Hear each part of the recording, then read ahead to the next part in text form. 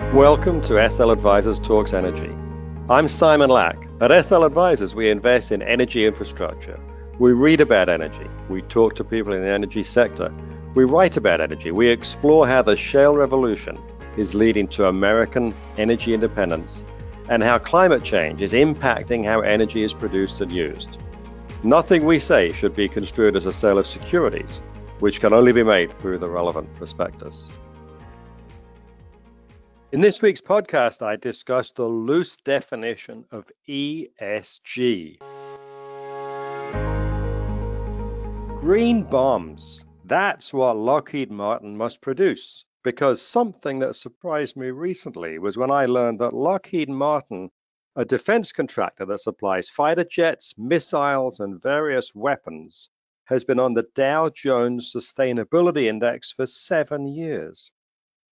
Lockheed Martin does an important job. They're supplying America's military and helping to keep us safe, as well as projecting US military capabilities around the world where needed. But do they really belong in a sustainability index?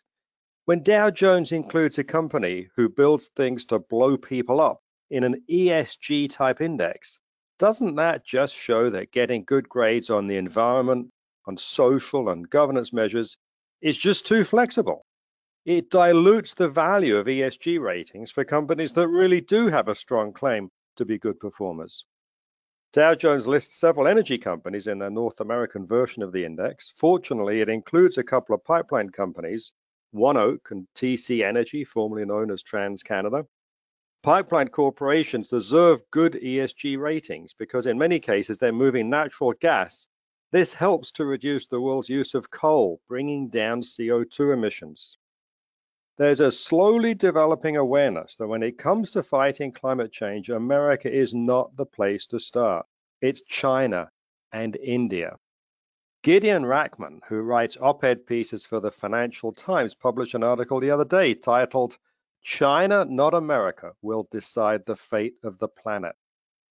In the article, Rachman notes that China is 29% of global CO2 emissions. That compares with the US at 16%. And the EU at around 10. China is almost a third of the world's total. They're almost twice America, almost 3 times the EU. Even though high school dropout Greta regularly lectures us in the developed world that we need to do a lot more on climate change. China's population is almost 1.5 billion, so you'd expect them to produce more emissions. But even on a per capita basis, they look pretty bad. Gideon Rachman wrote in his article that China's per person CO2 emissions are higher than the EU. Per person, China is producing more emissions than the EU. That just didn't seem right to me. CO2 emissions rise with living standards. Obviously, the EU has higher living standards than China. The case for China being allowed to increase emissions is that they're trying to raise living standards. And in the Paris Climate Accord, which America will formally leave later this year, countries accepted the idea that developing countries like China and India should be allowed to increase their emissions while they bring more of their citizens into the middle class. I've always thought that's a dubious argument because the world didn't impose the centrally planned economies that both countries had for most of the second half of the 20th century. That's why their living standards are lower than in the developed world. But putting that aside, I looked at the figures myself, and it turns out to be true. On a per capita basis, China is producing more CO2 per person than the EU. It's because China burns half the world's coal, so their production of energy is dirtier than most other countries. I have to say, the more I learn about the Paris Climate Accord, the more sense it makes that the US pulled out of it. It's a bit like the EU itself. It's designed by a group of technocrats, but not really reflecting popular opinion. You can see this because a recent presentation from Kinder Morgan showed SUV sales are over 30% of new cars in the EU. They're over 40% in China. Of course, they're over 45% in the US. Electric vehicles globally are 1.3%. Another statistic, air travel is up 50% over the past decade. Most of the people who lecture us about climate change fly privately to events where they preach to us.